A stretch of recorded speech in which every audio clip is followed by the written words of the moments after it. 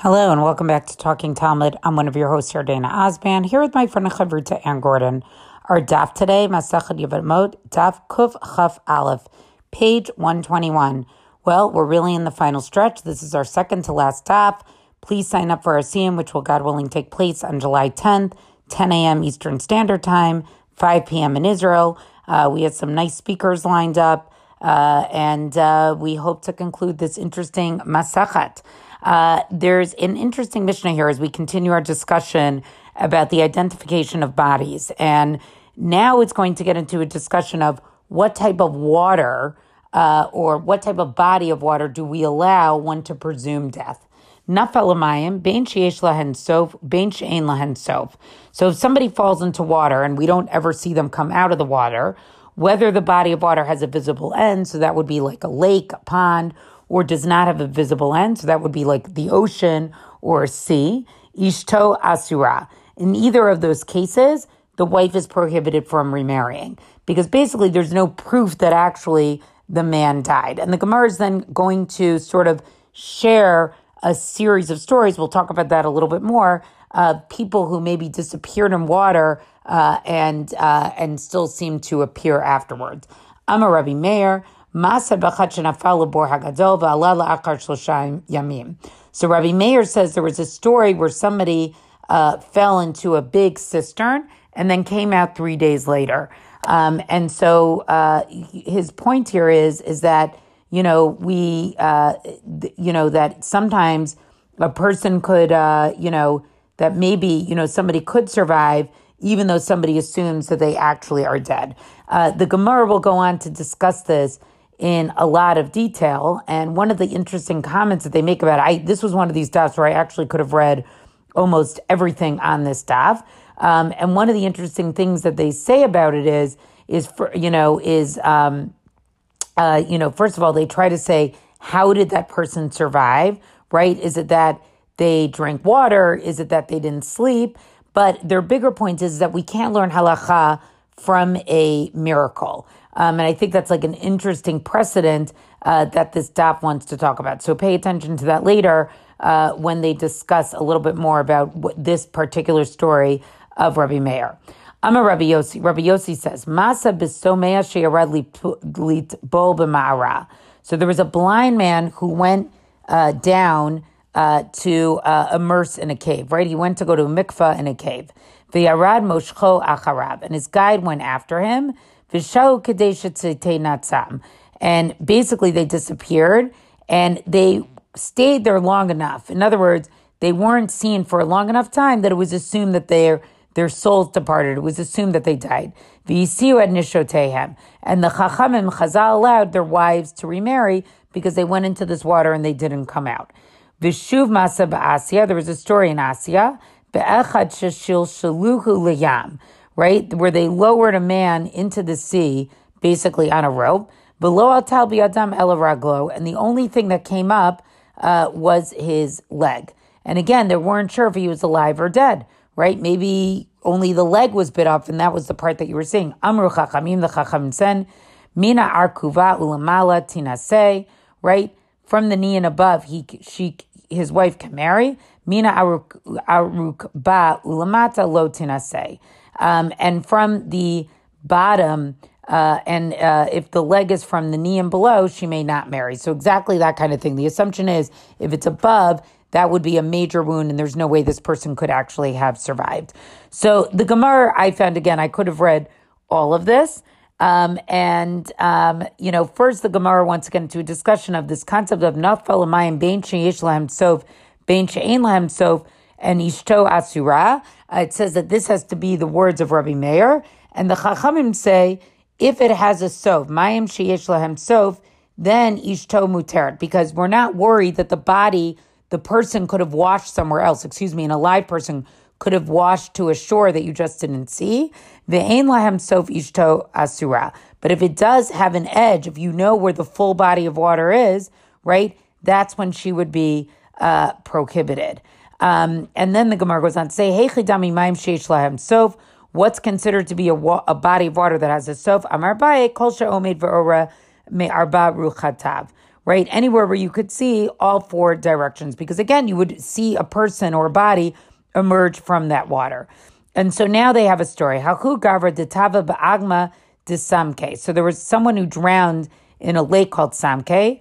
Ansava Rav Shela l'divetu. And Rav Shela allowed his wife basically to remarry based on witnesses who basically said, we didn't see this person come out. Amar le Rav Shmuel. So Amar le Rav l'Shmuel, excuse me. So Rav said to Shmuel, Ta nishmetei, we should execute him. We should excommunicate him, because we just said that a lake where you could see all, the Chachamim say something like a lake, right? That you can't make any, this wasn't the correct ruling, right? That maybe this wouldn't be allowed. And so then it goes on to say, Amrle nishlach le beresha. So they said, maybe he had a good enough reason, Shmuel says to him, to allow this ruling. Shluchule. So they ask him this question, Mayim she'ein lahem sof, right? So if it's a Mayim she'ein lahem sof, right? Ishto asura umuteret. So they said, is the wife not allowed or allowed? Shlach loho ishto asura. They said the wife isn't allowed. V'agami desamke Mayim sheyesh lahem sof, o Mayim she'ein lahem sof. So they said, so this lake, what category does it fall into? Does it have a sof or not have a sof? Shlach lehu mayim she'ein lahem sofu. It's a water with no end. So therefore, how could he have said it was mutar? According to what Rav Shela says back to them, it's asur, right? Umar mai tama avid hachi. So they said to him, what's the reason that you allowed this woman to remarry? Mit'a te'ena. So he says, yep, I made a mistake. Anasphira kevan tekavu v'kaime, since the waters are gathered and stagnant, right? They don't flow like a river. Kamaim sheyesh lahem sof dami. So he thought that it was considered to be like a body of water with a visible end. Velohi, and he says it's not true. Kevan te'eka gale emor gale ash pilu, right? Since there are some waves could have carried him out of sight. So Rav Shela basically says he made a mistake here. Kari Shmuel lay to Rav. So Shmuel then says to Rav, and he quotes a pasuk here from Mishlei chapter 12, verse 21, Lo ye'une l'tzadik kol avon. No mischief shall befall the righteous, right? So what he's basically saying is Shmuel's saying to Rav, he didn't go right ahead and excommunicate Rav Shela, right? He prevented from an injustice happening, right? Rav Shela had made a mistake, but he didn't intentionally do it. And so therefore, Shmuel's praising Rav for sort of not excommunicating him right away. Kari Rav alei to Shmuel, and Rav said about Shmuel, Uteshua barov yoetz. And he quotes also a pasuk from Mishlei, chapter 11, verse 14, which says, but salvation lies in such counsel, where he basically says back to Shmuel, but you're the one who gave me that advice that we should figure out what the whole story is. So very interesting story, because so far, I think what this story is telling us is these cases were hard and mistakes were they could be made. And these weren't really easy cases to make judgments on. And Rav Shela acknowledges that. He says, I totally made a mistake. I made an assumption about the body of water. It turned out not to be true. And in the end, we don't see that Rav or Shmuel excommunicate him. They sort of accept okay, everyone did their best. But I think part of that also has to be because it's not like the man came back. So it was a little bit of a different type of case. I don't have time to read the rest of this, and Ann, I'm going to hand it over to you in a second. But then what basically happens is there's a series of different types of sort of stories, of men who had fishing nets and went into the Yarden, and what happened with them, and a body found or not found. Then there's this interesting story with Rabban Gamliel. One version has it told by Rabban Gamliel about Rabbi Akiva possibly drowning. One is Rabbi Akiva talking about Rabbi Meir possibly drowning. And then there's the story of the Gov Ariot falling into a lion's den, and one about the Kivshan Ha'esh. And I just can't help but notice for both of those that these are both things that actually take place in Nach itself, right? We have the story of Daniel and the lion's den, and then we have the story of his three fellow prophets who go into the Kivshan Ha'esh. So there has to be something literarily going on here as well. which I found to be, which is also interesting. So I thought every piece of this Gemara, Ann, was just fascinating. You're going to take it on. You're going to tell us a little bit more about the there's a really good story that closes it out, which I'll let you read, and the next Mishnah. Yeah, so I have a little bit of a question about the frequency of drownings. It's hard to tell, right? Because some of this seems to happen, kind of at the same time. We'd have to really break it apart and figure out who's in what generation and, to what extent. I don't know. The reality of this is hard to dispute. It really feels like these are stories that are, front and center in people's accounts of what happened. And yet I kind of would like to probe each one and figure out what was really going on. This story, Yardana, that you mentioned, this closing out story, is as follows. Tana Rabbanan. So the rabbis taught, Maseh b'bito shel Nechunya chofer shichin shenafla labor hagadol. Now, we're going to talk about Nechunya, who here is the digger of the wells, and his daughter fell into this bor hagadol. Bor literally means a pit or a cistern, and this bor hagadol, this large or great cistern, seems to be something that was known, right? That it comes up in the story with Rabbi Meir a little bit before, where I'm reading just before the Mishnah, and it seems to be like the thing that everybody knew about, that you could refer to it, right? Like it's if you live in a place where there's, I don't know, a fortress, you would just say the fortress or the tower or that kind of thing. So it doesn't give us the specifics. There is some attempt, obviously, by commentaries and then by scholars to figure out exactly where this was. And the question of whether it was a cistern in or near the Second Temple, where, in that area, is possible, meaning that it was even in Jerusalem, right? In any case, the daughter has fallen into this great cistern, I guess. And they came and they told Rabbi Chanina ben Dosa. Now, the question is, why are they doing this? The assumption is that they're asking him to daven, to pray on her behalf, right? The question of whether she's going to survive this fall is presently an open question. Sha'ari Shona amar lehem shalom. Sniya amar lehem shalom. Shlishit amar lehem alta. So this is really interesting. After the first hour of this, since she's gone into the cistern, he says shalom, meaning she is fine. She's not harmed. After that second hour, he says to them shalom. Again, she's fine. She's not harmed. And then at the third hour, he says to them alta. She's come up, meaning she's not only is she fine, she's actually come out of the cistern. Amar la. So then, right, when some time passes, I assume, and she comes to Chanina ben Dosa because, she's fallen into the well. He's prayed on her behalf. He's made these assertions about her. So he says to her, Biti, ma'ahelach. And he says to her, what pulled you up? My daughter, what pulled you up from the cistern? Amralo, and she says to him, Zachar shel rechelim nizdaminli. When I was down there, a male sheep, meaning that's a ram, right, came by, and v'zakein manhigo, and there was an old man that was leading him, meaning leading the ram, who then pulled her out. Amrulo, they said to him, Naviata? They said to Rabbi Chanina ben Dosa, are you a prophet? Meaning, how did you know that she was okay? How did you know when she came out? Amar lahem, lo navi anochi v'lo ben navi anochi. I love this expression. It's from a verse in Amos. I'm not a prophet, nor am I the son of a prophet. Ela davar shat tzaddik mitasek bo yikashel bo zaro.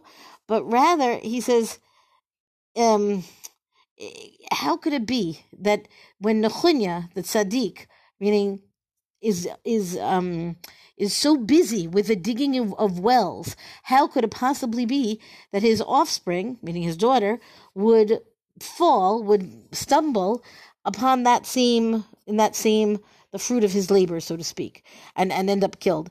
Meaning, Rabbi Chanina ben Dosa, had confidence that God would save her from this well. Now, let's just keep in mind that as much as this is a beautiful sentiment, it is certainly not always the case.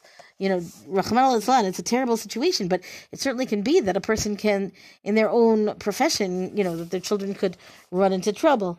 But it works out here, right? Rabbi Chanina ben Dosa is correct. Ama Rabbi Abba, af al pichen meit beno b'tzama. So Rabbi Abba says, well, okay, what you said may be true, but the son of Nechunya, who was the well digger, he died of thirst. Shneamar v'svivav nishara ma'od. And so that means that, even though his father was busy in, making sure that everybody had water, it didn't protect the son, right? This is a point that I've just made, right? That just because we can say it's to the credit of the father, and of course the child will be protected, it didn't always exactly work. And so we have this verse that's quoted here from Tehillim, chapter 50, namely, Melamed shekadosh baruch hu medakdek im svivav kechut hasara. So we learn then that God is exacting with the surroundings, meaning with those righteous people who are so close to Him, kechut hasara, just like a hand's breadth, a hair's breadth. Meaning such a tiny deviation from what's supposed to be righteous can end up being a harsh judgment. Rabbi Chanina Amar Mehacha Ke'al Naratz Besod Kedoshim Rabav V'Nora Al Kol Svivav. And from this, says Rabbi Chanina ben Dosa, this is how we get the verse from a different verse in Tehillim in Psalms that God dreaded, God dreaded in the great council of the holy ones, and then is feared by all who are about him. Meaning the people who are closest to God are sometimes the ones who are put to the test in the most, or for the most exacting kind of measures. Okay, so it's an interesting. Listen, Nechunya the Chofer Shichin, this Nechunya the well digger is not a prominent personality in Shas. We have this story specifically because of the events of his daughter, and then the counter event of his son, and then I have to wonder, what really, how must it have been to be in this family where people are falling into wells and suffering, dying from thirst. And again, I'm reminded, and this was my question at the beginning, to what extent was this simply practical, that this is what happened in the ancient world? And even though these kinds of events, I think they take place in every age, but perhaps they were simply more common back in the day. Okay, we have another Mishnah. Afilu shama min hanashim omrot meit ish ploni dayo. If somebody heard from, quote, the women, meaning this is the yap amongst the women that they said so-and-so died, dayo, that is enough for to count as testimony to that same man's death. Rabbi Yehuda Omer afilu shama min hatinokot omrim harei anu holchin lispod v'ligbor et ish ploni.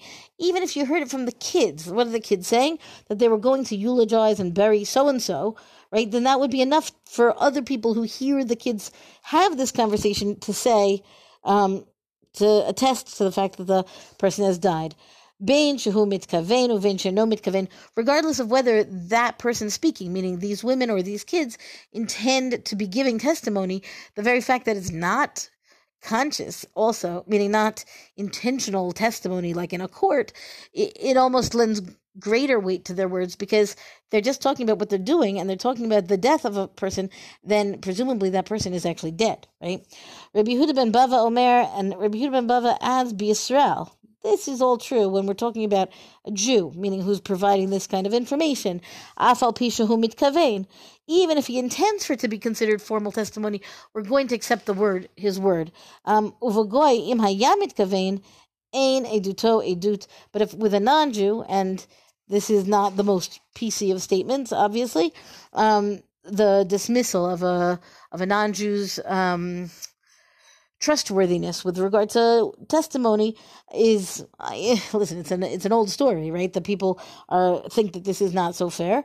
But the point is that if he comes forward to give testimony and he treats it as testimony, then we're going to be concerned that he might be messing with it. He might be putting forth something false as if it was testimony. Whereas if he's saying something casual, then he is presumed to be having a sincere, like a nothing of a conversation, and therefore his comments will be accepted as fact. Okay, with that, I'm going to close in the interest of time. Thank you, Yardena, for the heavy lifting of the first half of the daf. That's our daf discussion for the day. Thank you for joining us. review us where you get your podcast. Come talk to us on our Facebook page and tell us what you think of this daf with its stories of realia of the events that took place in that day. Thank you to Rabbi Michelle Farber for hosting us on the Hadran website. And until tomorrow, go and learn.